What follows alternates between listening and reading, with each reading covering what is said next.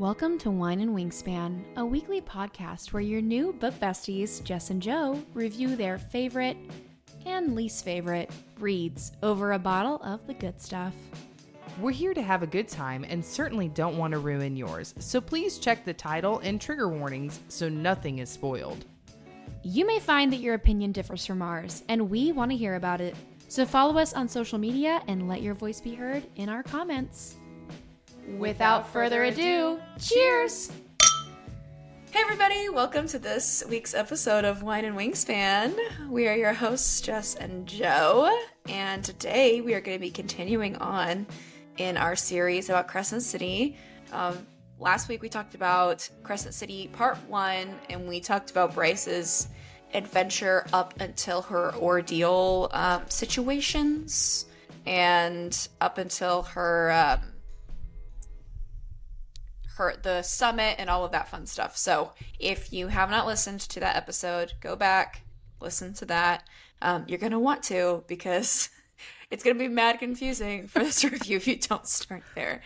And so the way that we have been kind of going through this chapter by chapter is following Bryce's hero's journey. And we're just going to get into it today. But we're both super excited to finish up CC1 because we realized, just talking right now, how many things Sarah makes you forget in CC2. So the review has been good to remember a bunch of like the lore and stuff. All right, so if you guys have been enjoying this review, if you've been enjoying the last few episodes, do us a favor and go onto Apple Podcasts or Spotify or wherever you listen and leave us a review. It helps us a lot to be boosted in the algorithm so that people can catch up on this stuff. And if you are like us and you are reviewing Crescent City, we also have a study guide out. It'll be posted in the show notes in a link so you can access it there. And it is spoiler full for the other Sarah J. Maas books, but the section with spoilers is marked with a huge red spoiler block. So don't fret if you haven't finished it. Just don't go past that spoiler line. Literally finishing up the last part last night. My face is so puffy from crying so much. It's ridiculous. And we might cry again. Like, I don't even talk about it. I'm barely holding it together. Like, every time I read Sarah, we were saying this earlier, Sarah is wrong for putting La Habra and then the drop, right after each other. Like, this book. And so many people are finishing it right now as we're recording this in preparation for Crescent City 3. And I can't tell you how many messages I've gotten in the last few days of people being like, La Habra, Danica. Oh, it's so sad. It's just awful. It's so good, terrible. but it's so Sarah awful. has made me cry more than any man. Period. By far. More than anybody. She knows how to write a man that will like make you fall in love with paper and ink, but also she knows how to write characters that will literally destroy your life. So I hate her and I love her for that. But yeah. So where we left off last week was that Danica and Hunt discover that Sabine is one of the few people that had access to the cameras to cover up that Danica had taken the horn. And they now suspect Sabine may be the person who is behind Danica's murder, but they need evidence. And it kind of leads into a insane series of events that happen over the next 30 chapters that just are like, oh, you thought it was Sabine? 180 into a complete other direction immediately. And so in the hero's journey, every hero goes through something called the ordeal, which is funny because in this universe and in Throne of Glass, the Fae go through an ordeal before they can go through their change from mortal to immortal.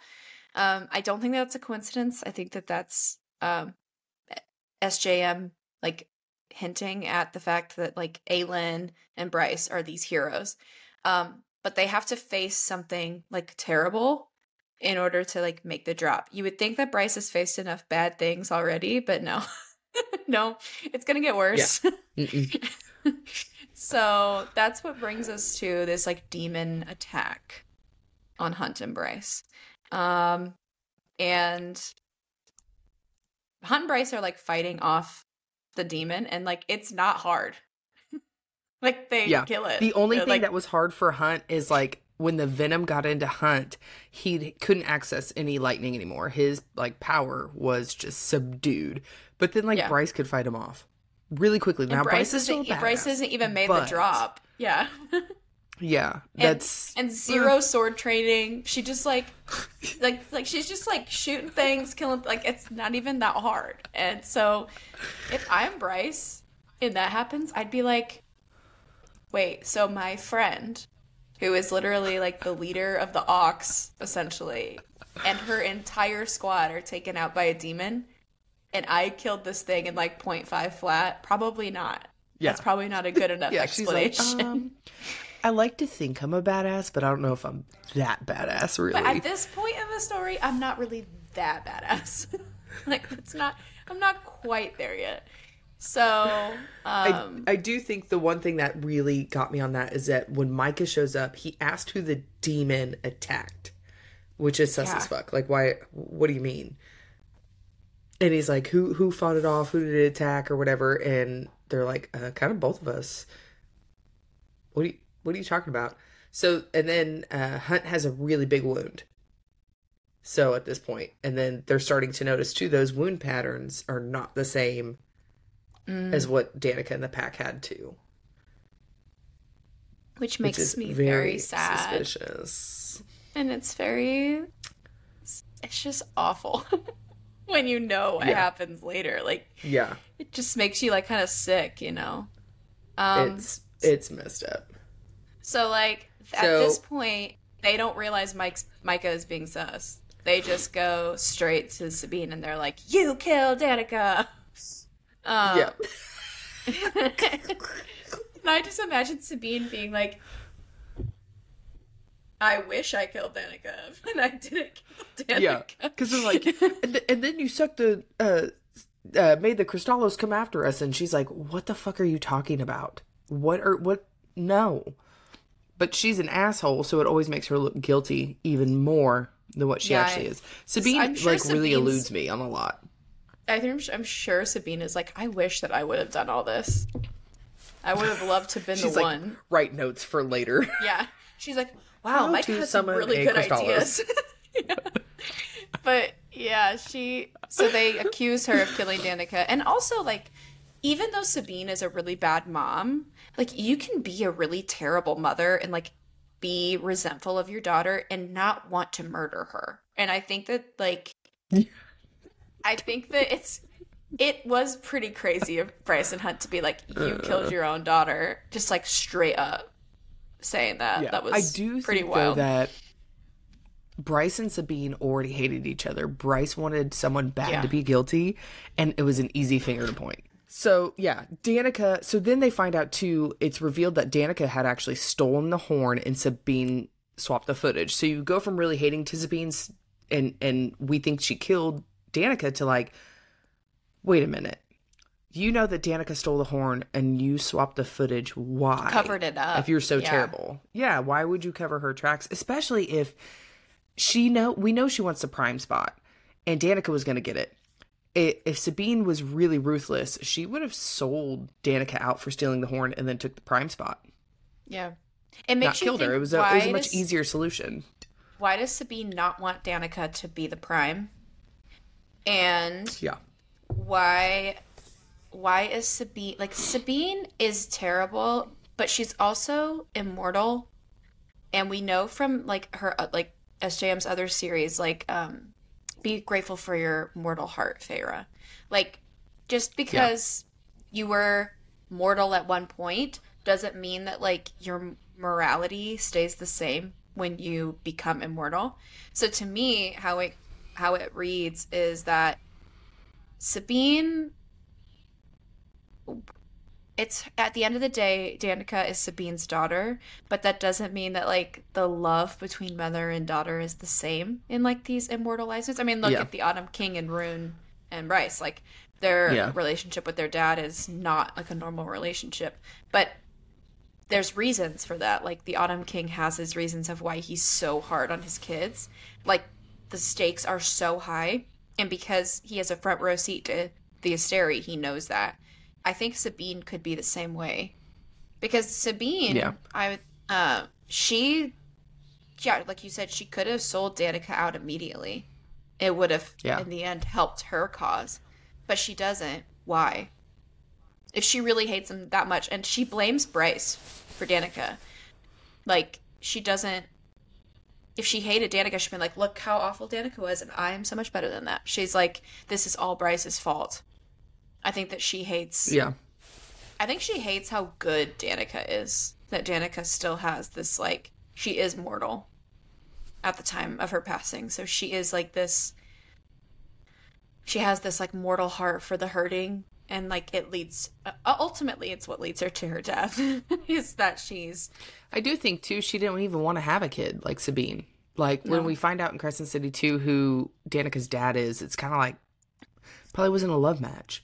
So she had a child to produce an heir. It was very contractual. So... Yep. It wasn't like, you know, we're both moms, so we're like, oh, the love for our children, blah, blah, blah. But if you're, like, forced to have a kid just to have an heir, you're probably not going to have a emotional motherly attachment to it when you're already not a motherly person. So I think that that plays a massive role in the way that Sabine acts. Sabine just wants to be a ruler, a power, a whatever. But I think that the Prime knew that Sabine could not be a person of the people, and wolves are protective, and they protect the people. Sabine is not like that, and I think that the Prime always knew that. That's why he wanted Danica, because Danica cared about people, and that meant more than anything else. And so Bryce. That was like a huge moment. Yeah.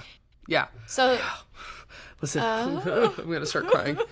So we're gonna get to it. So past that, one thing that Jess noted about Chapter 50 was about the knife, which I have had this theory about Azrael. And if you know me, you know how I feel about Azrael. He is so suspicious. But also, we talked a couple episodes ago about our theory that Mort might be evil, that there's more to Morgan than meets the eye. And talked, I think, last week about her connection potentially to Queen Thea. And if she might be a descendant of Queen Thea. So in Chapter 50, it says there is a long-bladed knife that was forged from the iridium mine, the same meteorite which fell into our world. We lost that knife eons ago. Even the Fae archives have no record of how it might have been lost, but it seems to have been sometime during the First Wars. So the First Wars thing is really interesting. So it was on Midgar. Yeah, at one point. The knife and sword pair were on Midgard together. But And then the somehow rift the was knife sealed. got back. The rift was sealed during the First Wars. It's also a connection. Okay, so multiverse connection really quick between ACOTAR and Throne of Glass. There is a war happening in the Throne of Glass world where the the sin-eating god that is underneath Adderlin, that is when there's like all these bones. There's all these bones and they're all carved up. Sounds like a certain character that we know that is in the prison in ACOTAR, the Bone Carver. There is a god that lives underneath the city, and people go to him and repent of their sins, and he carves their sins, their last confessions, onto the bones, and he has a palace filled with them. The entries stop during the time of the Great War and the First Wars. So, and we know that in Throne of Glass, they talk about the Witch Wars that happened in the Waste happened at the same time. So this seems to be a war that was happening across every dimension. And because the rift would have been open. Yeah, so if the rifts are open and the gates are wide open, then someone sealed the gates shut. Peleus, however you want to say it. A Starborn, which we know that the Starborn have the power to shut and open gates. So sealing the gates shut, and during that Bryce time, is gonna open the gate, and Aylin's gonna be like, "Bitch, I closed this shit. Do you know what I had to go through to close this? What I had to do." And it's so funny too, because all that Aelin had to go through and to shut the gates. And Bryce is like, I got a tattoo, bro. Yeah, Bryce literally just touches it and is like, please close.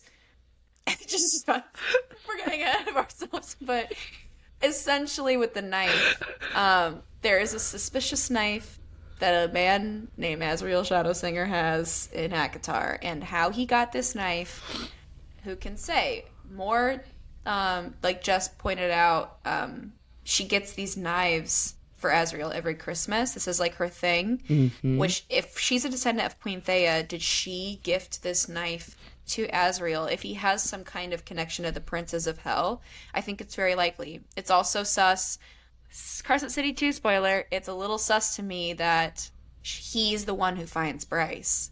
And when sword and knife are reunited, so shall our people be. I think that is very suspicious. Yeah. And Rune says the sword has no power without the knife. But I don't think, maybe when I redo the ACOTAR reread, because they talk about the sword a little bit, I'll find it. I don't think they say what the actual power of the sword is. We know that because they say the sword has power, but what is it? Yeah, what is it? The sword has some, like Bryce is able to channel some of the power into the sword, some of it, but it's like how, like in CC2, she channels like some power into the sword and it starts to like glow and stuff, and then like Aelin can like light Goldrun on fire, and then we've got like Nesta is able to use the dread trove, which I think that my other theory is the sword and knife dread trove items were these created by they're forged by this meteor, but it's like how are they created? Did the mother create them? Is this like a god that's creating them? I find it to be interesting. I hope that we get answers in CC3, but she's probably going to make us wait till CC4 to get them because she's cruel and unusual. To wrap a lot of loose ends up, which that feels like a lot of time, but it's only 1,800 pages if she continues to have these 900-page books. That's not a lot of time to wrap up every question. So no, especially with how much she puts in a book. Yeah, that kind of leads us, speaking of Princess of Hell, to Idas. One of my favorite characters. I love Idas. I love him so much. So my favorite thing about the whole thing is she's like, okay, don't be mad, Hunt. But she's got that obsidian salt from earlier. She's like, I'm just going to summon a demon. It's fine. And Hunt, the entire transaction is like, what the fuck is going on? This is not like some lowly little demon. Holy shit, this is a prince of hell. He is a prince of hell. And then he's like, they're just chatting like they're besties. What do you mean? What do you mean? Yeah. And it was so funny. Dude, yeah, he's just standing there like, do I do something? And then how he doesn't even look at Hunt or pay attention to Hunt until all of a sudden he looks over him and he's like, who are you? And we have to listen to his wording very carefully because he doesn't say things like other people do, which we found really important. And so he's really surprised when he looks at Hunt. It's like he recognizes his power all of a sudden. And he's asked, why do you have a black crown? And Hunt has never heard someone call it a black crown. So that is very important. Now, I will say the crowns and collars sound very familiar to each other. Very parallelly there. And now that I'm thinking about, before we started recording, we were talking about how, like, Idas then says that Hell's like a distant planet and that Hunt's kind, the Fallen, were created in Midgard by the Asteri, but the Fae, Shifters, and many others come from their own worlds. So then my thought is Midgard Hell? And are the Fallen Volg? If they're like crowns and collars. Oh, shit. Is what he's saying, your kind, the Volg, are made by the Asteri, the Volg kings. Not necessarily that he came from Midgard, because I have a theory that Hunt might be actually from Prythian and kind of thrust into Midgard, but rather was he taken from being mortal or Fae? And then like Nesta Archeron and Elaine Archeron and Feyre Archeron made into something else. And Amryn talks about how she's like, when Feyre is made, she's like, wow, there are two of us, like things that were once something and now they're something else. And I'm like, and Amryn, we think, might be from Midgard and had a creator and a father.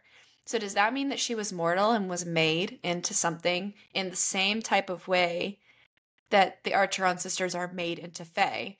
Are the fallen angels once one thing and then made into the fallen and are through their word colors controlled by the Asteri? I don't know.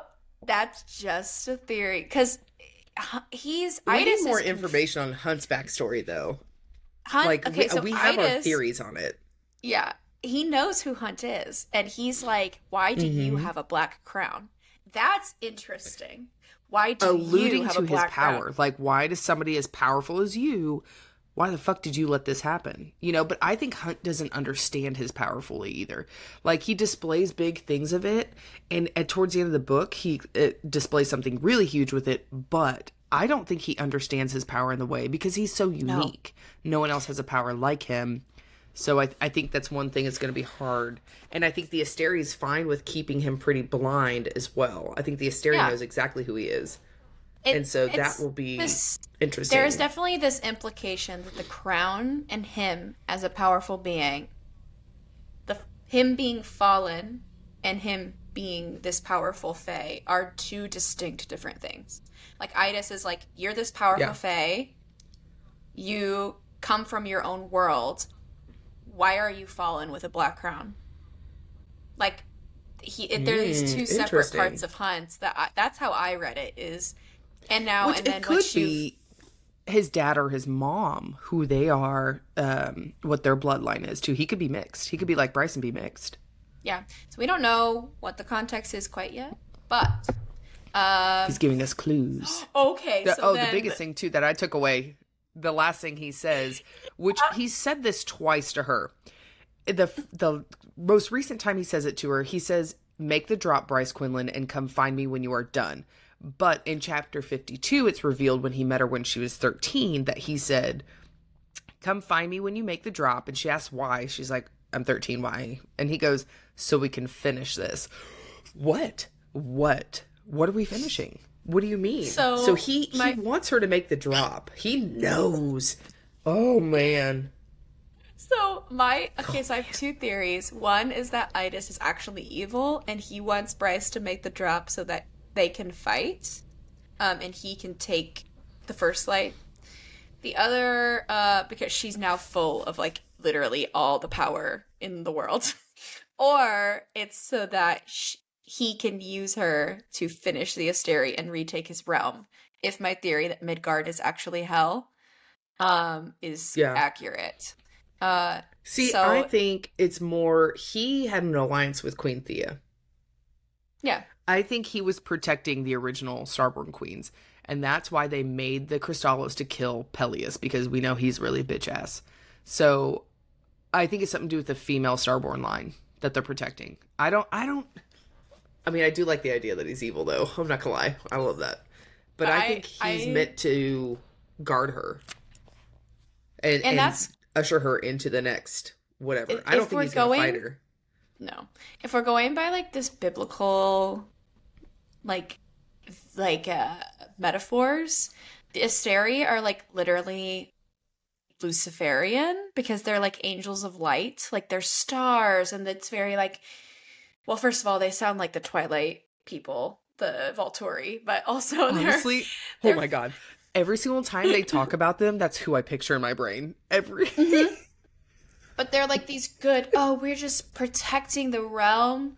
We're just good people. I'm the North Star, like, I'm the true North. And the Morning Star, which is what, in the Bible, Lucifer is the Morning Star. So that's interesting that, like, and it's like he'll come as an angel of light and all this stuff. And then Idas, everyone's like, he's bad, he's evil. And it's giving Jesus to me. Like, it's giving, like, like sell everything you have and then come find me and then I'll give you eternal life. That's what Idis is giving me. Yeah. Yeah. Idis is giving me Jesus, and I've noticed how she's using this like this biblical, I mean, she uses a lot of parallels. Yeah, like mythical or biblical. The crown of thorns and their angels and like it's very that, and that's kind of what it's giving me, is that they're deceiving. So I don't think my main theory isn't that Idis is evil, but anybody could be bad. Like there's no I'm not holding on to anyone at this point. So speaking of like trickster characters, Hypaxia. Listen, she's a trickster, really but I love enjoy her. I love her. I think she's gonna be massive. I forgot how important she was too. Like she was there, but the only thing I recalled was like, oh yeah, she was supposed to like marry Ruin or whatever. But then whenever I started rereading it, I was like, wait a minute. Oh, she's a boss ass bitch. Yeah. She's a badass. And how she's just like, yeah, I'm a med witch, whatever. And everyone's like, oh, come heal my shit. And she's like, oh, and also a I'm the necromancer queen. And yeah. Yeah. Like she's crazy powerful. She says a lot of things. She knows so much more about lore. And I think that's going to come very important later, because she tells them that like her teachers were very old. They learned very old magic, and she knows little like things that I don't think she's really supposed to know. But she was like up in the mountains and learning all this stuff. She wasn't in Crescent City. Dead people that they're basically, her teachers are like dead. Yeah. And she's speaking with the dead. You know who that sounds like to me? The 13. Huh. That's what that sounds like to me. Ooh. That she's learning magic from some like dead old witches. I think Jezebel and Hypaxia are linked somehow, because Jezebel came from witches. She's a sorcerer. And yes. it keeps, like a defective and we're witch. talking about witches a lot. Yeah. I think we will find out what happened with her and what the big deal is with that. But I do think Hypaxia, is a very essential to everything that's going to happen in CC2, which we do know she is. And then CC3 and CC4 is going to be a big deal. But they go to her because they're going to try to get the venom taken out of Bryce's leg, which she didn't want the venom to be taken out, but it's to try to create an antidote for the synth. And so it's a very horrible thing. Like, she's in a lot of pain, and her and Hunt are having this massive bonding moment. And it's a very intimate and emotional moment for both of them. And as it's getting pulled, Hunt kisses her. And I was like, don't kiss me if I'm about to die. Like, I feel like I'm in the most pain of my life. That's like a child labor, and then your husband kisses you, and you're like, get the fuck off me. Get away from me. But as she, when it's being pulled out of her leg, and Hunt kisses her, she feels a star bloom in her chest. And we, at the time, are relating it to the kiss, but we find out in a little bit what that actually means and what that actually was. So, but Hypaxia, she keeps playing some boss-ass moves throughout the entire ending of this. Yeah, and we'll get to the summit part, but... And CC really too. like She is girl bossing her way through Midgard. Like, I have so much respect for Hypaxia, and I can't wait to see how, like, she is the only person with pure intentions. Like, and I feel like it's because she's so separated from everyone, But, she can look at things at a different viewpoint because she's not emotionally invested the way that other people are, yes. like day-to-day life-wise, which I think is very interesting. So after they get the venom taken out, she's going to make an antidote. And then shortly after that, I wrote the wrong name, but it's Amelia Ravenscroft. So she's the new alpha who took over Danica's position, but obviously she's not Danica. And she's kind of an asshole. And she ends up, Bryce gets these box of croissants every year for Danica's birthday. And she has it, when she opens the box, it says, I can't remember if it was like slut or trash. I think it was trash on it. And she's obviously upset. And Hunt says, fuck this hoe. Shows up at a bar where the alpha is, and straight, like, this is the first time we see like a really good display of power for him. Like, we know he kills some people or whatever, but he puts like a whole wall of lightning, and he's like holding her against the wall, and I'm like, listen, Hunt, I'm gonna need to calm down. My lightning and boy. you know, he I love basically this scares man. the shit out of her. Dude, he scares her, and he's basically like, I will kill you if you fuck with Bryce. And we start to see these major emotional displays that Hunt does for Bryce that I don't think he would normally be doing. Because he has to be very calculated and unemotional and unattached. And he has been for however long it's been since the war. Well, Hunt so lost his now love, he's getting so emotional. He's just like in survival mode from that point on. Like his number one priority is surviving. And then it goes from that to like, and I think that the reason why, so then Sabine is pissed. She tells Micah, and Micah cuts off Hunt's wings. And I think that I think that Micah isn't upset that Hunt showed off his power. I think Micah is upset because he realizes that now Hunt has like something to live for that he can't control. And so there was a part in that dangerous. where Micah almost looked sad. Like Micah didn't want to cut off his wings. And I thought it was like him feeling bad for him, but that when I did the reread, I took it more as like, fuck, now I got to deal with your bullshit. Like you don't have wings and can't do shit for me now. Like it was selfish almost. Yeah, But yeah, Jezebel was fucking Sabine was ruthless in that scene. I was like, I just started to feel bad for you about your daughter dying and you covering up the horn, and now you're just gonna be a straight, like, hard C cunt. Like, straight up. Yeah. That's completely unnecessary, ma'am. Yeah, it's crazy. She has, like, it's genuinely, she has no sympathy for anyone. It's wild. Yeah. So is she just like a sociopath at this point? Yeah, and she hates Bryce, but she doesn't even realize like what Bryce has done. And that's when we find out that like Bryce literally like bartered her own soul for Danica's to ensure that Danica would make it to the Bone Quarter, which is like, so now Bryce will never have the afterlife. And to ensure that Danica would. And in the end, it actually saves her life. Because there's one kernel of Danica's power that's left because of her deal. But that may not have happened if Bryce hadn't made that deal. So she goes to the Underking and she makes this deal with him. And she steals one of Jezebel's coins, which I feel like Jezebel later is going to be like, why the fuck did you take my coin? Where's my coin?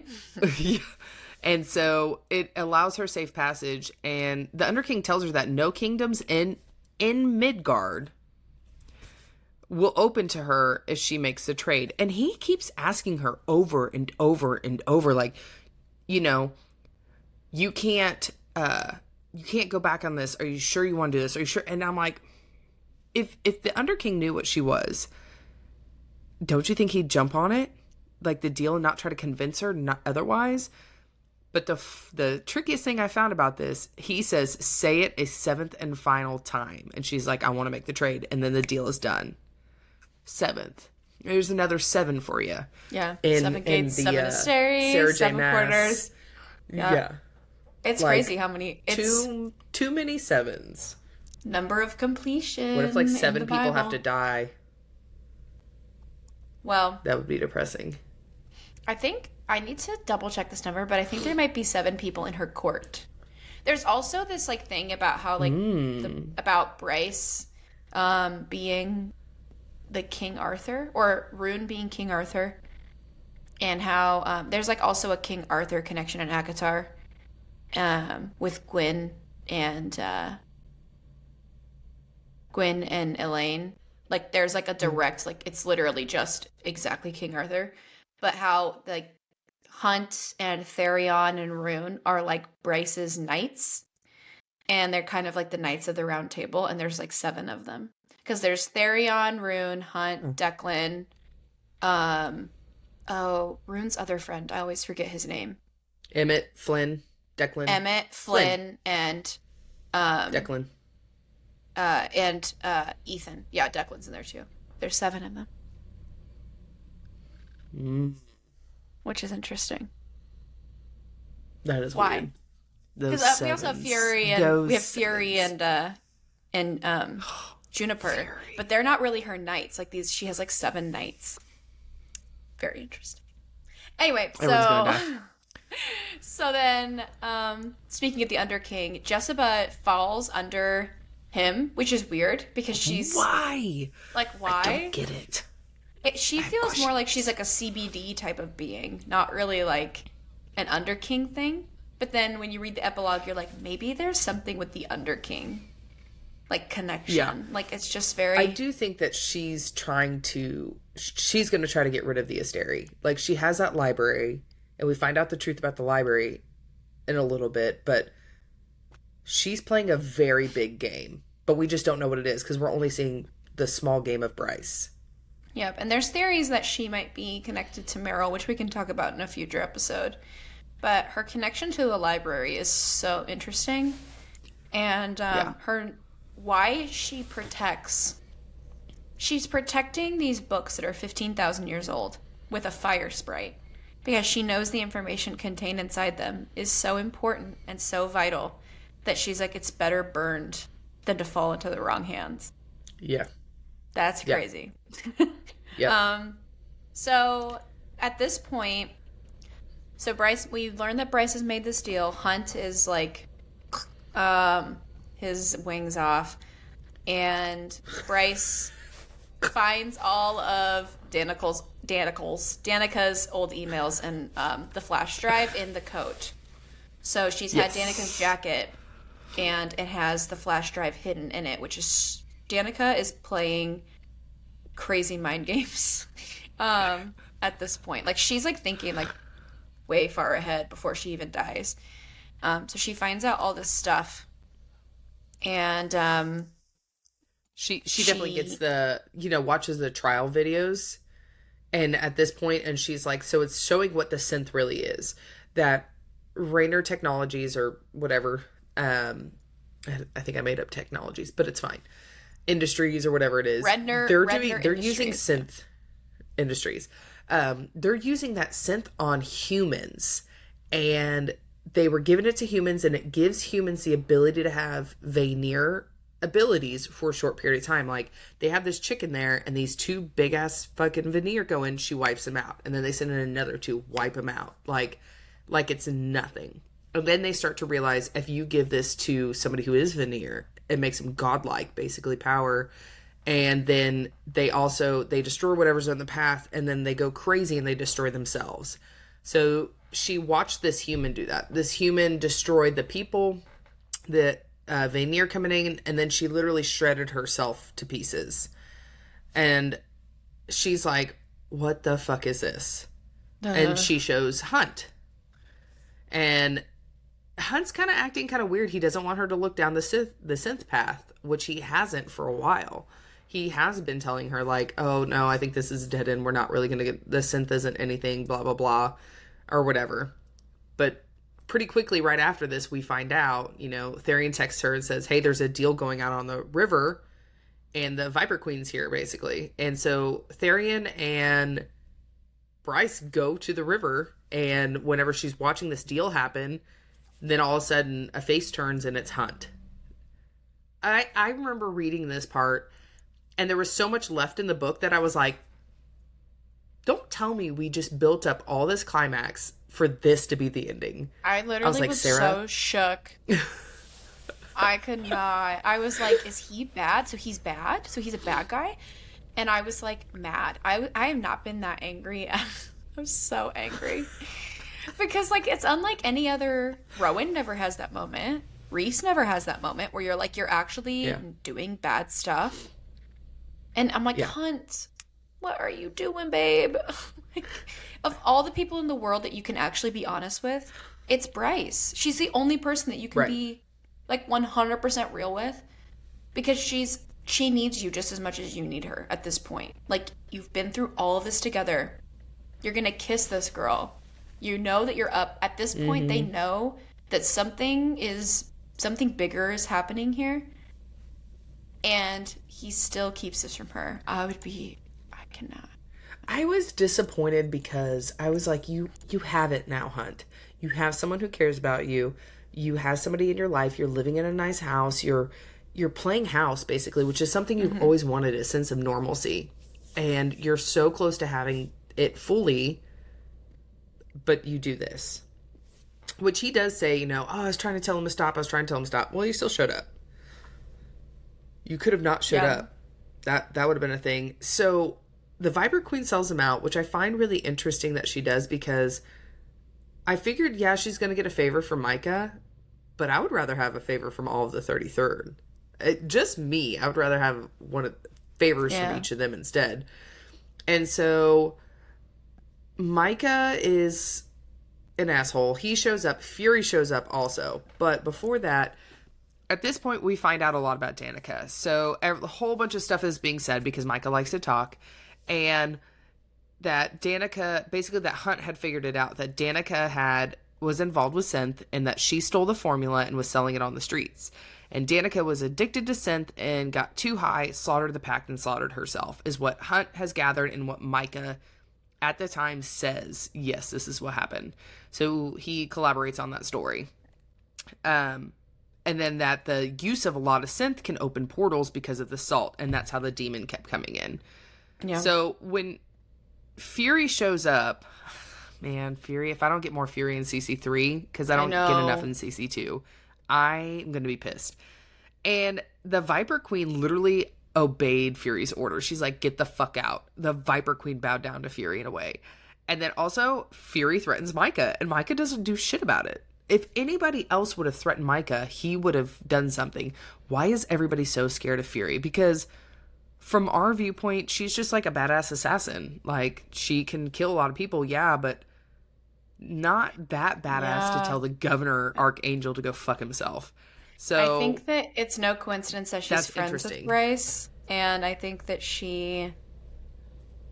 her description is so much like Amryn, and Amryn was created by someone who controlled her. So I think that she could be an agent of the Asteri somehow, keeping an eye on Bryce. Because I don't think that the Asteri are shocked by Bryce at all. Like, Bryce's power is not even close to shocking. And, like, why are you friends with this random assassin? Like, so Fury shows up at Crescent City University and takes classes, but it's all a front. And Bryce finds that out, that it's all a front. Like, she was there on some assignment. I'm like, what if Bryce was the assignment? It could have been following Danica. Yeah, what if they were the assignment? And then she found Bryce. Yeah. I don't know. And also, after, one thing one of my friends noticed is after Danica, which we know this, Danica dies, and then Fury just is nowhere to be found. So if she was after Danica and then Danica died, it's like, oh, like, that's why she just doesn't care about Bryce, because and Juniper says, like, oh, she was dealing it within her own way, and I'm like, nah.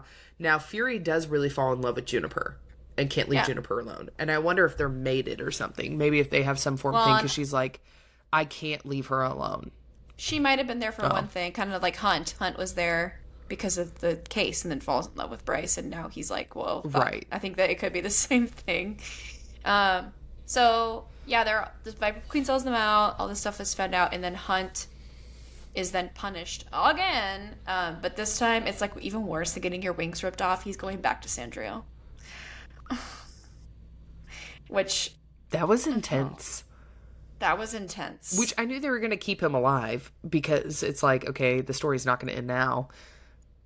But the fact that they gave him back to Sandriel, and then, oh my god, when she's in the cell with him and she just plays the video of pictures, that's fucked up. Like, he would have rather just gotten beat to death instead of just watching the TV. My heart was like pounding. Of videos. Oh my gosh. Just like the power. It's so crazy, pissed. The power they have over, like, they're just able to blackmail these, like, the Asteri and Sandriel, like, all these people are just, like, blackmailing them constantly. Like, the stakes are so high all the time. It's awful.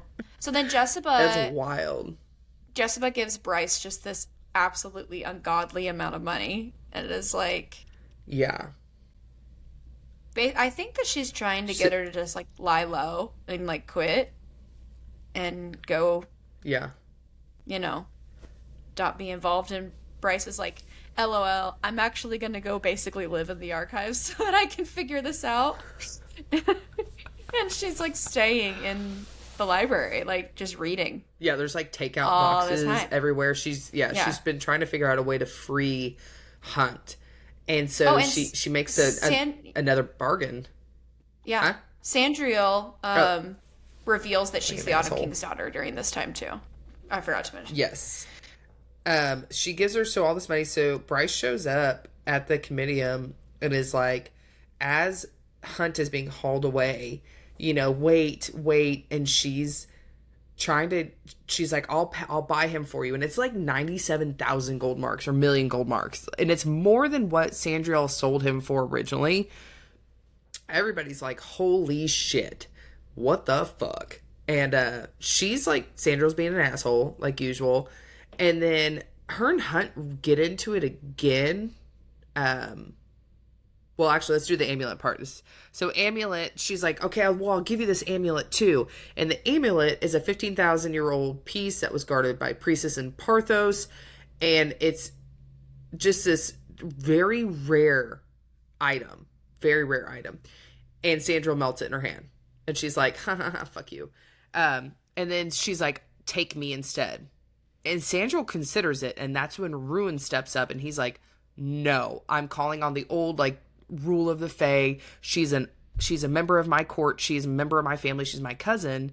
And I'm taking responsibility for her. Like, it's old medieval, men own the women until, and she's like, fuck you, Ruin. He's like, no, shut the fuck up. Fuck you. But then that's when Sandriel's like, actually, it'd be really cool to own the Autumn King's daughter. And everyone's like, oh my God. And Bryce is like, well, Bryce is like, fuck. And Hunt's like, oh shit, they look alike. How did... No shit. It's like, it's like the same joking? Eyes, same hair. They literally look identical. Like, identical. Oh, and it's not like they both have brown hair, it's red hair. No, it's like as red, like bright red hair, and Rune is the only, like... So we're supposed to believe that Rune, with black hair, purple eyes, tan skin, is the son of this man who is like red hair, gold eye, like golden skin. Exactly. Looks exactly like Bryce. Get Maury paternity tests. Yeah, literally. But we're supposed to believe that like Rune is his son, but Bryce can't possibly be his daughter. They're cousins. It's like, what?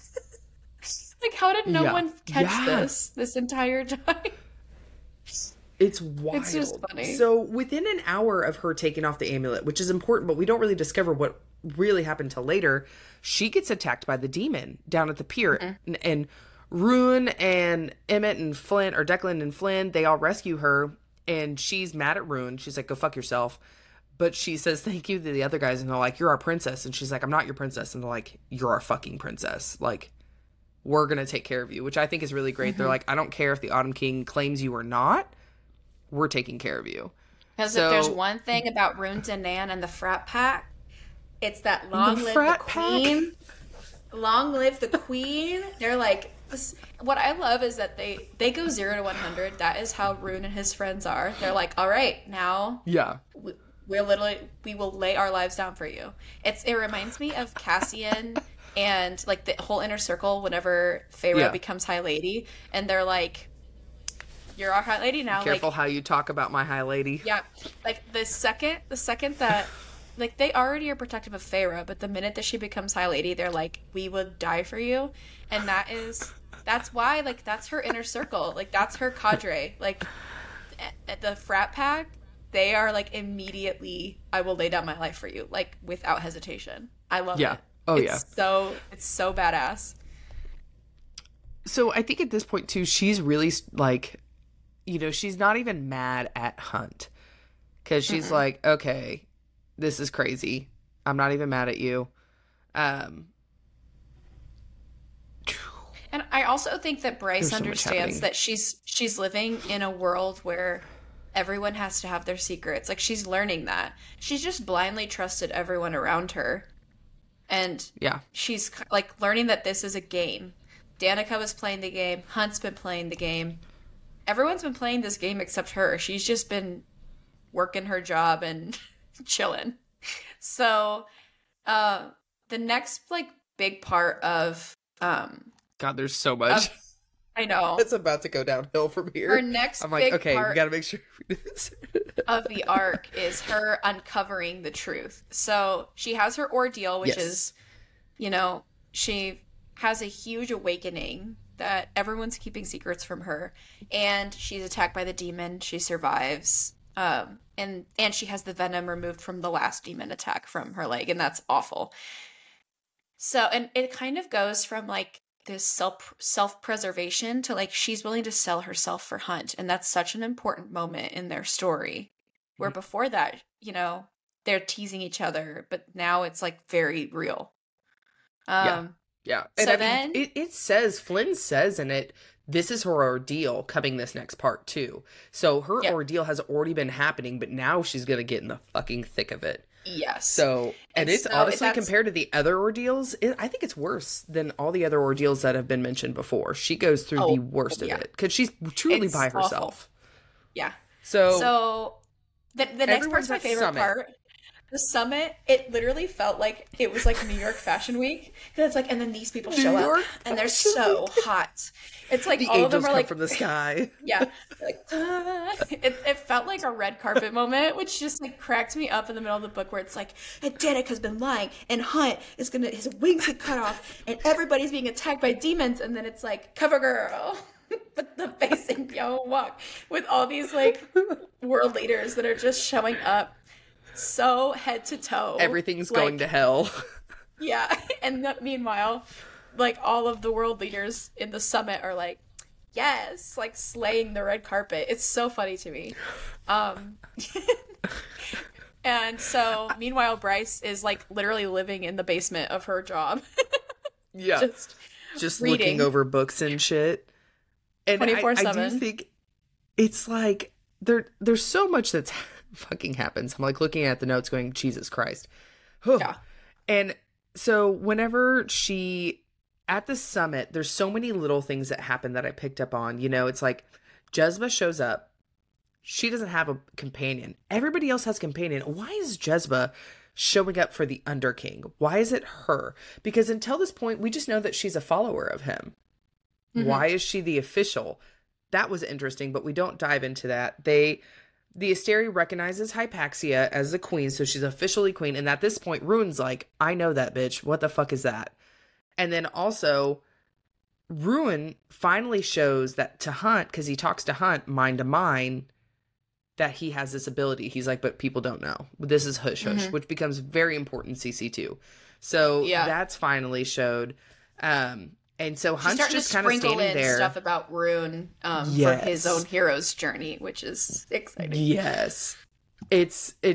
Hunt's on display there, and he's just sitting there or standing there, and he's like, okay. And no one really, the people, his friends, look at him and they feel bad, but you can't do anything about it. Sandrill's just being an asshole. We hate her. And which is fine what happens to her next. But so at the summit, everybody who's anybody's there. All the like the third major, the 33rd, all these legions, etc. And then, you know, Bryce is just in the gallery with Lahaba eating takeout. Like trying to find a way to free. Yeah. She's just vibing with Lahaba. Trying to figure out a way to like fangs and bangs. Yeah. She's looking at ways to try to free him, and then all of a sudden, a door opens, and she's like, "What the fuck?" And it's Micah. So Micah comes down the stairs, and she's like, "Alert, alert, alert!" And she ends up calling Jezebel. Find out how he Jezebel opens pulls the door? up the feed. She just said, I remember she had said, of course, the enchantments couldn't stop his power. It was just like he was so powerful. He told her that the door was open, but that ain't fucking true. She ain't gonna fucking leave the door open. She ain't a rookie, but she's about to leave the fucking door open in a minute. So Jezebel links the screens, so everybody now at the summit is watching. Mm-hmm. And Hunt is just paralyzed. He literally can do zero. A lot of fucking chaos is happening. So then this is where we find out about the books fully. The books are the Great Library of Parthos, which is older than the Asteri's arrival. And the books are so important because they thought it was destroyed. The humans had their last stand at Parthos to allow witches to get the books out. And these were the books that they could get out of all of them. And the rest of them were all destroyed. And so they crucified the people who protected all these books by burning the books. Yes. By burning the books. They burnt the people, but they used the books as a fire. This is to fuel the fire, basically, which is super fucked up. So Jezebel has had these human books that were protected by witches, and she has them now, and she's the protector. Interesting. Very important. Why is she protecting human books and witch books, but she follows the Underking, which we get a lot more of the Underking in CC2.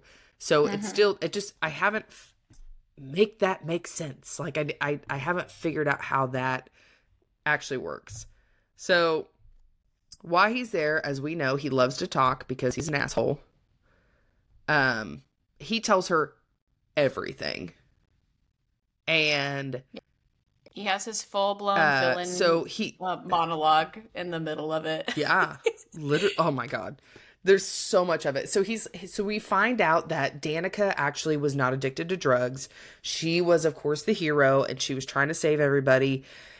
And he injected her with the synth, and she destroyed her pack, then destroyed herself. But she was not an addict. He actually gave it to her.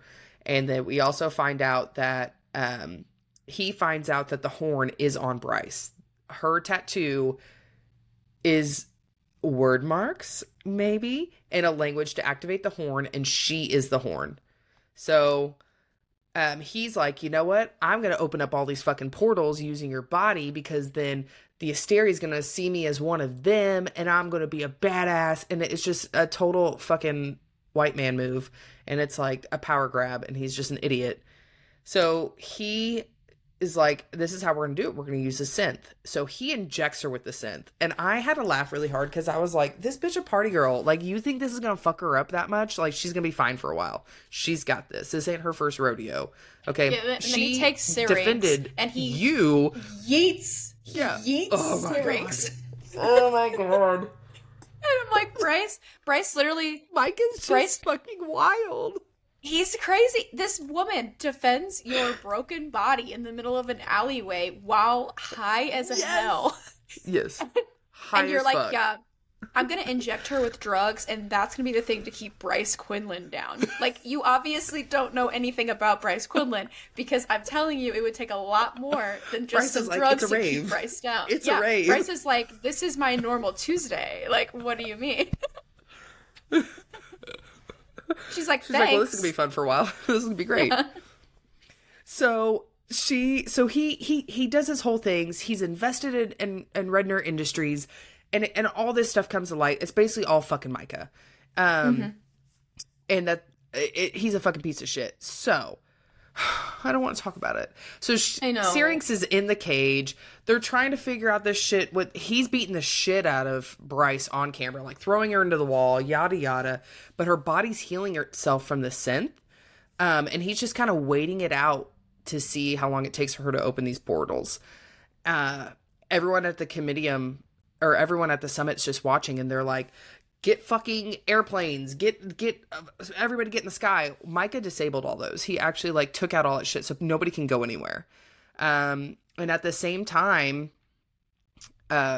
Sandriel is like making phone calls, and she's like, we can't go anywhere, blah, blah, blah. The Asterian guard is going to come help or whatever. She's just being an asshole. The Autumn King, what I found interesting, there was different points in that and his reactions. He was scared for her at one point. When it comes out that she is able to have the horn, he's like, what the fuck? How is she the horn? He's also wounded because Micah says, I'm the one who manipulated the Autumn King into wanting to find the horn. And then the Autumn King's embarrassed. And I'm like, you should be, you piece of shit. You should be. So that's when Flynn says, this is her fucking ordeal. And now shit is going to get fucking crazy. Lahaba gets Micah into the closet or the bathroom or whatever. And then Bryce jumps in to get Syrinx. And Hunt is like, leave the fucking pet. Get the fuck out. Like, because she wastes so much time getting him. But we know Bryce, she's going to fucking save the animal. Of course she is. She'll die before she lets the animal die. Oh, yeah. No. So the Nox ends up almost killing her. And the Nox actually throws Bryce into the side of the glass of the tank and cracks it, which is important for later. So I don't even want to talk about Lahaba. Like, this is hard. Shit. Okay, so Lahaba knows she needs to buy time. I can't do it. I'm gonna cry. So Lahaba is like, this whole time, like, Bryce is always so like, like, Lahaba, like, stop. Like, she's, like, annoyed with Lahaba, and then they're, like, best friends, and they're not, and Lahaba, like, always just cares so much about Bryce. Like, from the jump, she's just always, like, concerned for her, and, like, she's really for a good amount of time, she's the only person that Bryce has. For, like, 2 years, pretty much. It's just Lahaba and Bryce against the world. And Lahaba, Bryce reveals that she's bought Lahaba from Jessica. And she's like, get out of here. Like, I bought your freedom. You are free. You don't have to buy me time. And Lahaba tells her, she goes, I know. Let the world know I looked through your my stuff. first act of freedom is to help my friends. And so this whole book, she's been like, I am the descendant of this queen of fire sprites, and I am so powerful. And everyone's like, yeah, okay, Lahaba. She actually is. That's the thing. She actually is so powerful. Yeah. And she's this tiny little fire sprite, and she burns up brighter and brighter. And her last words, as she kind of like self-emulates, is, my friends are with me and I am not afraid. And she's able to, by basically exploding, block Micah and buy Bryce time. And so she shoots at the tank. Yeah. Because she explodes the tank, yeah. She like basically creates this explosion that like floods. And so one thing about Lahaba that I feel is that Bryce taught, so like this whole series, one of the big things, like, it's on Danica's jacket, is through love all is possible. And that's, Micah is like, if I just follow this trail of love, then I will find the horn. And that's, Danica teaches Bryce what love is, and Lahaba teaches Bryce what to do with it. And that is the two, like, the mentors in, kind of going back to the last episode, the mentors in Bryce's life that change her are Danica and Lahaba, because Danica is this endless chasm of love for her and for her friends.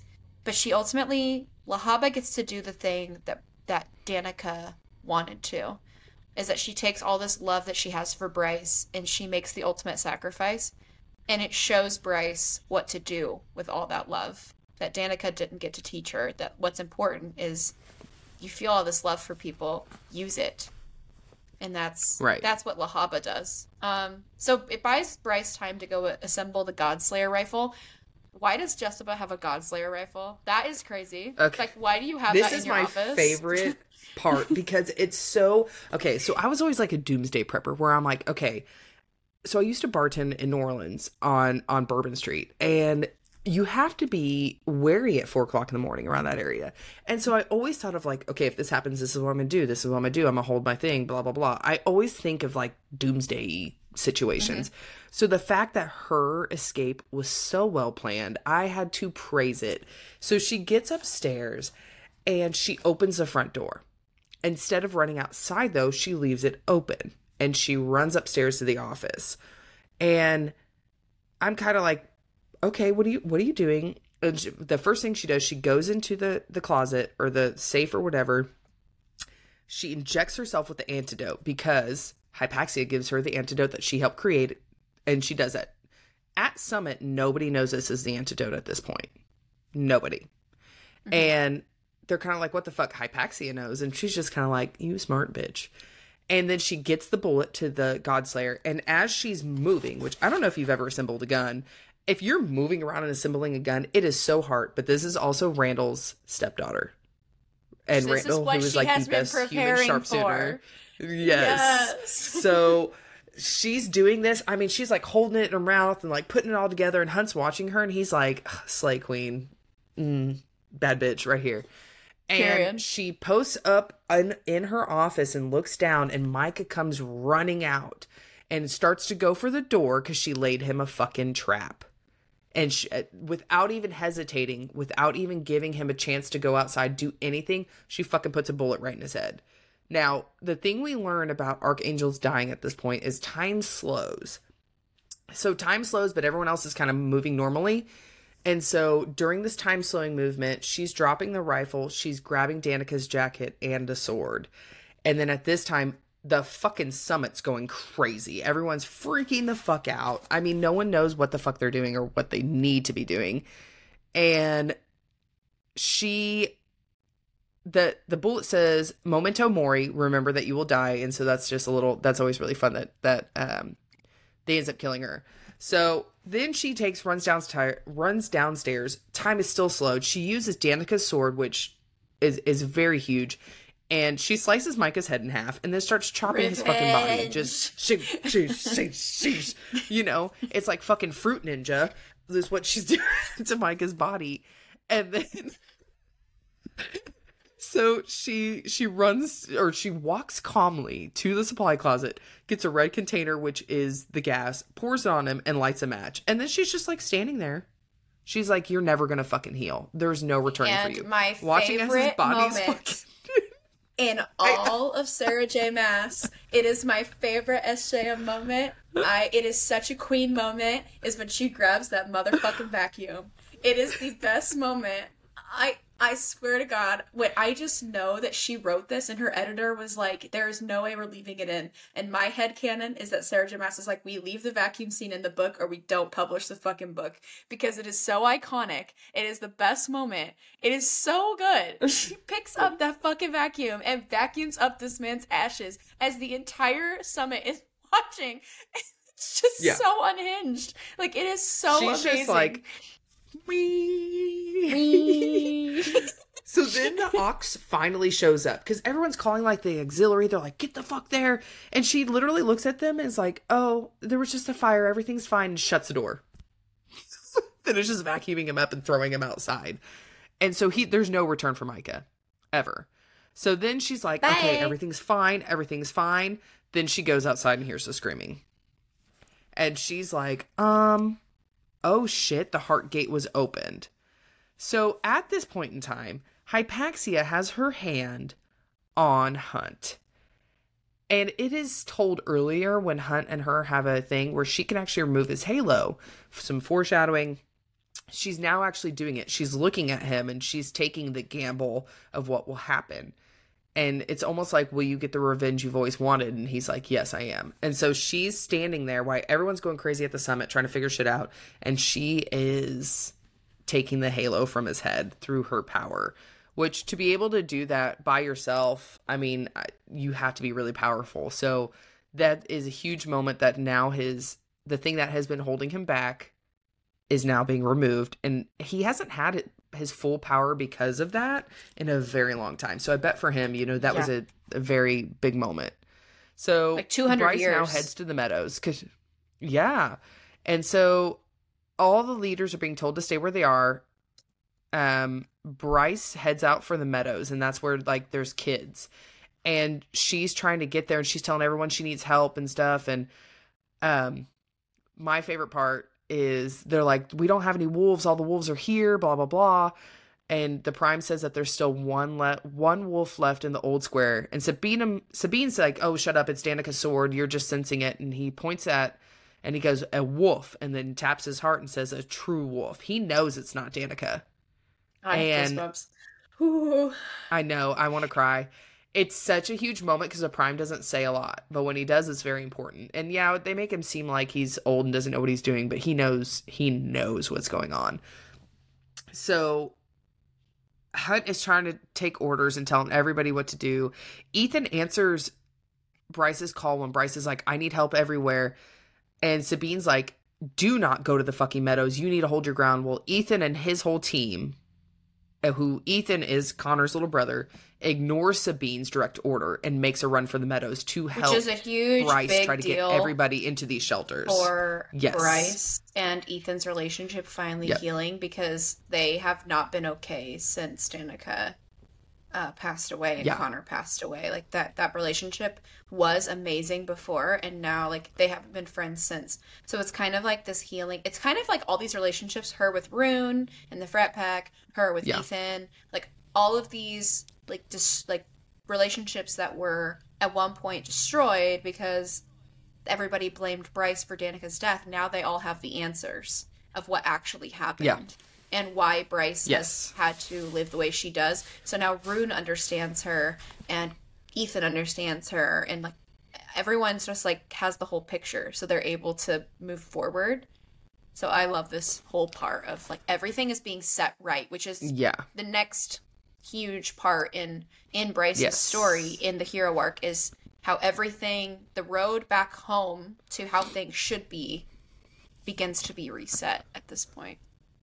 So she ends up not making it into a bunker or a shelter, and she shoves Ethan into one. And of course, and everyone's at this summit, they're like, she's gonna fucking die. She can't by herself. And so she decides to make her last stand, and she's like, I'm gonna just do what I can. So she goes to the gate in the Old Town Square, the Heart Gate, and to rally for one last fight. And she calls Hunt's phone, and she was expecting it to go to voicemail. She just like wanted to hear his voice one last time. But Sandra actually gives it to Hunt. I mean, everyone kind of tells her to, and she listens because she realizes the balance of power is not in her favor right now. And so he answers, and she goes through the list of the healing, like you were saying. She tells Juniper, tell her thank you for that night on the roof. Tell Rune I forgive him. Oh, I'm gonna cry. Tell my dad, tell Randall that I'm proud. I need you to call my mom. Like, she's going through her list. I'm crying. And she says, Hunt, the entire world went quiet. I was waiting for you. And so he's trying to beg her to go back to the apartment, hunker down. We're going to come for you. She's like, no, I was waiting for you in here. Yeah. So she's like, I forgive you for all of it. None of it matters. And then the big thing is that Rune tell him I forgave him a long time ago. I just didn't know how to tell him I'm sorry I hid the truth, and that I only did it because I love him and didn't want to take anything away from him. He'll always be the better one of us. So at this point, she reveals that she is the Starborn. Yes. And she's known for a very long time. Ember knows. I forgot that Ember even knows, because, side tangent, the Autumn King calls Ember and was like, what the fuck, you bitch? Like, he's pissed. And she says that she's like laughing because she's like, I've been waiting for this for a long time, motherfucker. Like, we love Ember for this. And when it's talked about earlier that the Autumn King sends goons to find Ember, and actually then it goes fast forward to this, it's revealed that they had Randall and Ember at gunpoint, and they had Bryce by her neck, and she blinded them. Bryce took them down. A young little girl, before she's 13, took all these Fae guards down. And they just kept it. No one else knew. They made sure to keep it a secret. So Ember and Randall always knew how powerful Danica, Bryce really was. So it's a big thing. Now, one thing that they say is whenever they ended up, so whenever she goes with Danica, and it's re-revealed how Danica finds out she's a Starborn heir when they get into that little bit of trouble in college, and Bryce uses her power at that point. And something I found very interesting was the pure light of a star from another world, from long, long ago, the gift of the ancient Fae, reborn again. Light, but nothing more than that. So it's only light. It's not really a power, it's light. Not an Asteri who possessed the brute power of the stars, just light. So the way they talk about it is that it's just light. And that's why Bryce is like, I don't give a shit. Ooh, I can do a party trick. There's some light or whatever. But I think once she has the sword and the dagger, now she has the horn, it's almost like the Dread Trove. Now you're really powerful because you actually have all these things that the light powers it.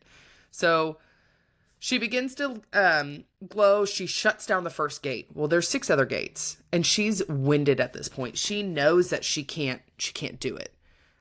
Everyone's trying to get to her. They're on their way.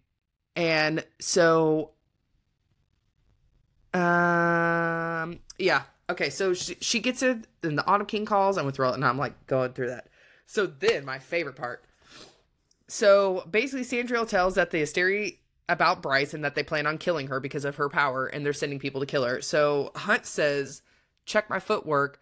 Fucking annihilates Sandriel. Just wipes her out. Done. Yes. And everybody's like, yay. So then my second favorite part of that is then he looks at the Autumn King with a feral grin like, fucking try me. Do some shit to Bryce again. Try me and I will end your life. So they're headed to the city. They're sending brimstone missiles. A lot is going on. The brimstone missile almost kills her. Hunt dives and he gets his legs are like blown apart and all sorts of stuff. So she calls into the communication at all the gates and she's like, I need someone to anchor me. She's going to make the drop.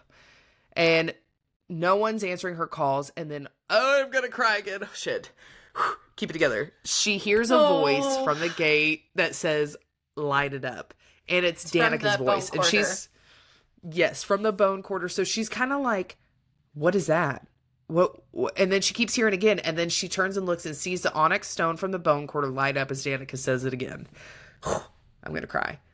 So we know, and Jezebel confirms that a dead soul cannot be her anchor. So she's actually making the drop solo. And so she's doing it with Bryce. Oh, Bryce and Danica are doing it together. Oh, I'm going to start crying. And she's tethered to the gate. So she's kind of, it's like she's making this untethered drop, but she's also tethered to like every single soul that has put some of their power into the gate. So not only is she's not, so at this point, like they're like, okay, well, she's not very powerful, so she's just kind of boop, boop. No, she is attached to all that power. So the drop that she's about to make is almost bottomless. Insane. And she has to make her entire way back up. So the drop itself will kill her mortal body. But what the problem is that she's going to have to dive all the way up from the bottom of that almost endless amount of power to the top. And she's not powerful enough to do that on her own. So at this point, like, everyone is like, oh no, this is not good. Even the Autumn King is like, there is no way she will survive this. And he's really upset because he just found out that she's a starborn heir, and that's what he wants. So he's super invested now. He's like, oh, I'm going to be Disneyland Dad of the Year. And so she gets all the way down and she goes a little past the Autumn King's power. And so that's just a little fucking knife, into him. Mm-hmm. And she's down there in her drop and she's talking with Danica and she's like, I don't want to make the ascent. I want to be here with you. And she's like, Danica's like, I'm not here. I'm not here. You need to make the ascent. You will die and you will not spend eternity with me. So she's like, okay, I'm going to make the ascent. Well, she has like no time because at this point, everyone sees her flatlined to like she can't do it. She can't make. She can't 6 jump. Minutes, and so the clock was like 0.03 when she starts making the ascent. Danica is like, Bryce has already been suicidal for like most of this book, and she's like very low-key suicidal, and then this is finally her admitting it. She's like, I don't want to be alive anymore. Like, I want to be here with you, and I've made this deal that like I don't even have a soul anymore, and like I don't know, I can't go on without you. Like, what comes next if I live is too hard. Like, I can't do this without you, and I've barely been doing it alone. And Hunt is dying back in the real world, and Danica is like, you have to get back there because you healed Hunt. Your first light literally healed his entire body. You healed the building, like, people, town, Like, you're that powerful, and you can't stay here with me. You have a mission. And so, she starts making the ascent at like 0.03 seconds. So she goes higher, higher, higher, and she's not going to make it. She realizes, she's like, I'm not going to make it. And Danica Oh, Danica. I know. Danica is finally able to make things, she sets it right. Because, like, when you think about Danica, like, her pack meant everything to her. And Bryce meant everything to her. Oh my gosh. And she is the one, even though it wasn't her fault, she's ultimately the one that killed her own pack. Like, she kills her own pack and she kills herself. And in doing so, she leaves Bryce with this mess. And that was the last thing she ever wanted for Bryce, was to she was trying to protect her the whole time. The whole time. Like, she knew. I think that Danica knew what Bryce was from that day when she blinds those guys on the road. Yes. And then she doesn't want to leave her with this alone, and she has no choice. And then she's just this one kernel of power waiting for this moment to give Bryce one chance to make the ascent. And she pushes her the last bit. Yeah. And Sabine does say, that's Danica. Yeah, Sabine's like, that's Danica. She gives up her chance, because later when we see the pack in the bone quarter, Danica's not with them. She literally destroys herself for Bryce so that she can make it. And Hunt jumpstarts her heart just as she completes the drop. And he's like, you fucking coward. Like, you waited to tell me that you loved me until I was dying. Like, come back here and say it to my face. And I'm like, yes, Hunt. When she wakes up and she's like, did you call me a coward? Yeah. But I love that their plan from the first page of Crescent City, Bryce is talking about how her and Danica are going to make the drop together so that they're young and beautiful together forever. And by Danica making this right, she does. Like, she's a part of Bryce forever. Her first light, her last bit of first light is what makes Bryce the powerful being that she is. And when she wakes up, she has this 8-pointed star scar over her heart, which is an interesting connection because Nesta Archeron has the 8-pointed star tattooed on her back. And it's kind of it's because of her Fae bargain. But one thing I love about that imagery of, like, Nesta has this bargain on her back is that it's kind of this bargain with Danica over her heart, to, like, keep on going. Like, even though it's going to be harder. Like, it's not going to get easier from here. And all Bryce has said is, like, I don't want to do anymore. Like, I'm done. I can't give anymore. Like, this wasn't the life that I wanted. I never wanted to be a princess. I never wanted any of this responsibility. But she kind of makes a bargain with Danica to keep living. It's such a powerful moment. And then it's not like it's, unlike Nesta, it's not on her back. It's on her chest. It's where she sees it all the time. This reminder of why she's alive. Like, this connection to her heart, like, through love. Through Danica's love for Bryce, she did the impossible. Like, she made an impossible thing. There's no way she could have made this untethered drop. And also, Bryce makes the ascent when she is physically tethered to Hunt. So, in a way, she doesn't make an untethered ascent because Hunt is pulling her with his power back to the land of the living. So she becomes immortal, and Hunt knows how she feels, exactly how she feels, and he lived. And Bryce is like, no. And she gets her closure with Danica, and that's the last part of the hero's journey, is returning with the elixir of life. That's like the end of a hero's journey. Now, that's very literal, like the meaning, like the phrase, but really what it means is it's like you have the final solution. So now she's her father's true heir. She saved Lunathion from hell for now. Yeah. Her feelings with Hunt are finally out in the open, even though and all of her feelings about everyone, the things that she wanted to say, but because she was so buried in grief, she never could bring herself to say out loud. And her feelings with Danica, like, she's mad. She's like, I've been doing this without you. This is not, like, I can't do this anymore without you. I don't know how to live without you. Like, she's able to tell Danica all these feelings and this grief that she's been carrying. Yeah. And she makes the decision to live. She finally makes the final decision, like, Juniper saves her life when she tries to jump, but she does it for Juniper. This is her making the decision to live because she has something to live for. And that's kind of her journey wrap up. But then her story isn't over, but she becomes a true hero for herself and believes in the power of love and that there's something more to live for. And I love that. But then, of course, it can't be over there. It can't be a happy ending. No. So she does end up, the Asteri calls her and is like, okay, we're basically going to let you be free and you can explore your power a little bit, but don't go too far. She's a symbol now. They can't get rid of her. And they know that. So they put the C stamp on Hunt's hand. He is free. And obviously the halo's gone. And he's like, you guys just enjoy your life together and be normal. So they now have a shot at living a normal life. But they can't. We find out in CC2 that they just can't stay out of trouble. But they get these moments that they're going to do that. So her full closure kind of wraps up whenever she's sitting on a bench and she's looking over at the bone quarter. And she pulls up Danica's last message and it says, text me when you're home safe. Oh, I'm going to cry. And Bryce finally replies, I'm home, and then deletes all the messages. So that's her full circle. She is like basically healed.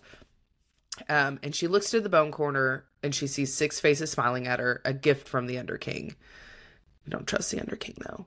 And you're like, oh, this is all wrapped up in a pretty bow. Then all of a sudden, how the fuck did I forget that there was an epilogue? Because I don't remember any of this part. It was, if you've never read the epilogue, go get your fucking book and read the goddamn epilogue, because I was like, oh, I remember the gift of the bone quarter or whatever, and then I was like, wait a damn minute, what is this? What is this epilogue? So the Prince of Hell is back, and him and Jezba apparently know each other. Plot twist. They're besties. Did not remember that. So the Prince of the Chasm is just sitting there, and him and Jezba are talking like old friends. And he's like, why didn't you tell me that about Bryce? So Jezba did not know about Bryce. He's like, I didn't trust anyone, even you. And she said, I thought Thea's light was forever extinguished. So we know that this is not Peleus's power. This is Queen's power. He said, so did I. I thought they made sure she and her power died on the battlefield under Prince Peleus's blade. So it is confirmed. Prince Peleus killed the queen to make sure her power. So Prince Peleus wanted the most power, basically. He was a selfish asshole. But Bryce Quinlan bears her light. And so I shall never forget the exact shine and hue of Thea's light. It is still a song of my blood. So I think that Adis is maybe a lover of Queen Thea's. He obviously has an emotional attachment to that power and to her. There was something there, whatever it may be. You know what's actually very interesting is that Cassian says about Nesta, your power is like a song, one I've waited a long time to hear. Oh, so was Idis Queen Thea's mate? Is maybe Bryce Quinlan a descendant of Idis and Queen Thea? It would make sense. Maybe. So then Jezba's like, and Hunt Athalar. So he says to her, I think Athalar's father would have been proud. So they know who Hunt's dad is, who we still don't know who it is. And then she's like, that's sentimental of you. And he goes, well, feel free to disagree, of course. You knew the male best. So Jezba knows intimately somehow Hunt's dad. And they mentioned the library's already been moved. And then she looks at him and says, don't fuck us over this time. So something happened. Whatever this time may be. We don't know if this is a First Wars thing. Who knows? So I think we're gearing up for a revolution. Jezba's going to be a part of it, obviously. Adis is going to be a part of it. And then there's going to be something with the Starborn. I can't wait till we do crack theories, because I did not remember the epilogue at all. And when I read that last night, I was like, coming off my crying high from everything, like snot and whatever. And I'm like, oh, and I read this and I'm like, what the fuck? I think I was so was panicking. Like, I was so aggrieved. I was in such like thick grief from losing everyone at the end of CC1 that I'm like, okay, Jessica, I don't really care. I just like, moved on. But like, I think Jessica could either be Hunt's father's sister, maybe like she's his aunt, his mother. Maybe she served Hunt's dad as, you know, kind of in the same way that Hunt is serving Bryce. But I don't think it's a coincidence that it seems like Jessica and Itis have been guiding Bryce this entire time. And like we know, like Jessica wouldn't just let anyone downstairs, yet she let Danica and Hunt into the archives. All of them. And Rune. So why would she do that unless it served a purpose? And if she has some connection to Hunt's dad. We know Orion is the hunter. That's his true name, Hunt's true name. So, you know, is he going to have to... I mean, I think he's going to have to hunt Bryce down in CC3. But, you know, have they been setting all of this up this entire time? You know, like, it seems like Itis and Jessica are playing chess while everybody else is playing checkers is kind of how it feels. Yeah. And another thing he did mention is like, which I never really feel like, I thought from the beginning, you know, that he was a protector of Bryce somehow. And they talk about the demons who went back to hell are being punished by the princes because they were never supposed to escape. So the demons just did whatever they wanted. But now the perception to everybody else, though, is like, oh, the princes let the demons run wild. And it's like, now they're all being punished. Why? Because they went after Bryce. Like, watch us be all wrong. I know. I'm going to be so upset. Because I think that this started with the first wars. It never ended. Peleus is obviously bad. And I don't think that, I don't know, man. There's so many theories running through my brain right now. But the fact that they're both connected to Bryce and they're both connected to Hunt in a lot of different ways is very interesting. Because Hunt didn't even live on the same continent as Bryce. Mm-hmm. To begin with. Well, what it's reminding me of is in Throne of Glass, these, you know, ancient kings and queens that failed their mission and then ultimately have to give it to a new generation. And that's when it says, like, don't fuck us over this time. It kind of feels like they failed. They were there, obviously, when the rift was sealed, and now they're on this side. Why? Like, what was the failure? They were on the battlefield, seeing Queen Thea's light, and now they're stuck in Midgard. So, you know, are they trying to get back home? And why can't they do it? Mm-hmm. You know, did they have to give up their power? It feels like like the same thing, that there's a bargain that this has to be solved, but the only people that can fix it are Bryce, Hunt, Rune, Bryce and her knights, you know. I think that it's... CC2 gives us a lot more information about Rune Danan, and I think that he's going to be more... us from all these things. I think too that kind of a weakness with Throne of Glass is that you have these like amazing other characters, but like the series is so heavily focused on Aelin, like you don't get as much Dorian, and you don't get as much Rowan, and you don't get as much whatever. I do wish there was more Dorian. It feels like in Crescent City, she's able to flesh out all of Bryce's companions in a much deeper way in less pages. So in CC2, when we start getting into that next week, I'm excited to dive into Rune's character, because I think that they are, even though Rune may not be the Starborn heir, I think that he is just as important as Bryce. And I think that they are two sides of one coin. And like even he's all darkness and shadows and purples and blues, and she's the opposite, even in color theory. And so I think that they'll hopefully get to work together more by the end of it, because I just love their brother-sister companion stuff. Like, we don't have another relationship like that in the SJM universe. So I love it. But this book, let's give our ratings for Crescent City. I can't 10 even out of rate 10. it because it's 10 out of 10. a 10 out of 10. Yeah. It's the first book is already better than most of her other books, but then the second book, I mean, it's her best work. And Bryce is such an incredible character. The entire cast of characters has such depth. Therion, we didn't even really touch on Therion, but he's so fun. Like, yeah. Calls her legs. Single character. And the otters. He sends her otters. I know. There's so many fun little things we couldn't even touch on without making this podcast like 8 hours long. Oh my god, yeah. That was hard. I wanted to talk about it all. I know. We get a lot more Therion in the next book, though. Yeah, oh yeah. So I guess that's it for Crescent City 1. Our Crescent City 1 review is done. We have made it through. How many pages is this book? Like, I guess in the paper bag, it's like 800 page. 799 with the epilogue. $7.99.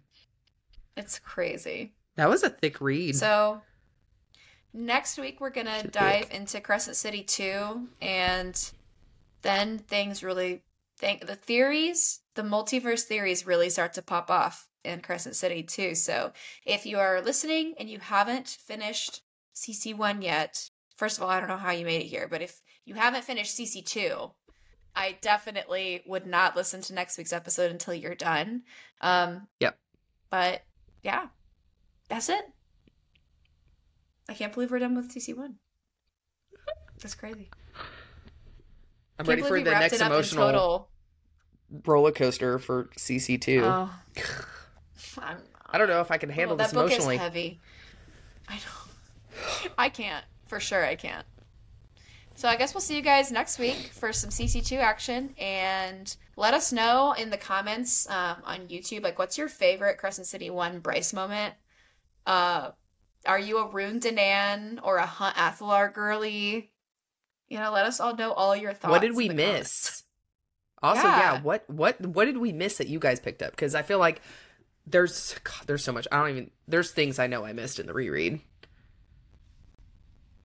Yeah, it was crazy to reread it after like so much time, and then I'm like, wow, did I even read this book? Like, I know I read it and I know the general plot, but I'm like, I did not even remember that. Like, it's wild. Yeah. Oh, I didn't remember half of it, I feel like. And I'm like, wow, I thought I was really good at retaining this stuff, but apparently I'm not. Apparently not. I mean, to be fair, it's probably been like 2 years since it was released. Yeah. So, or 3 years since it was released. I don't even know. It feels like a long time. So I think it was 2021. Where's the little... What I learned this in like 3rd grade to look at the publishing stuff.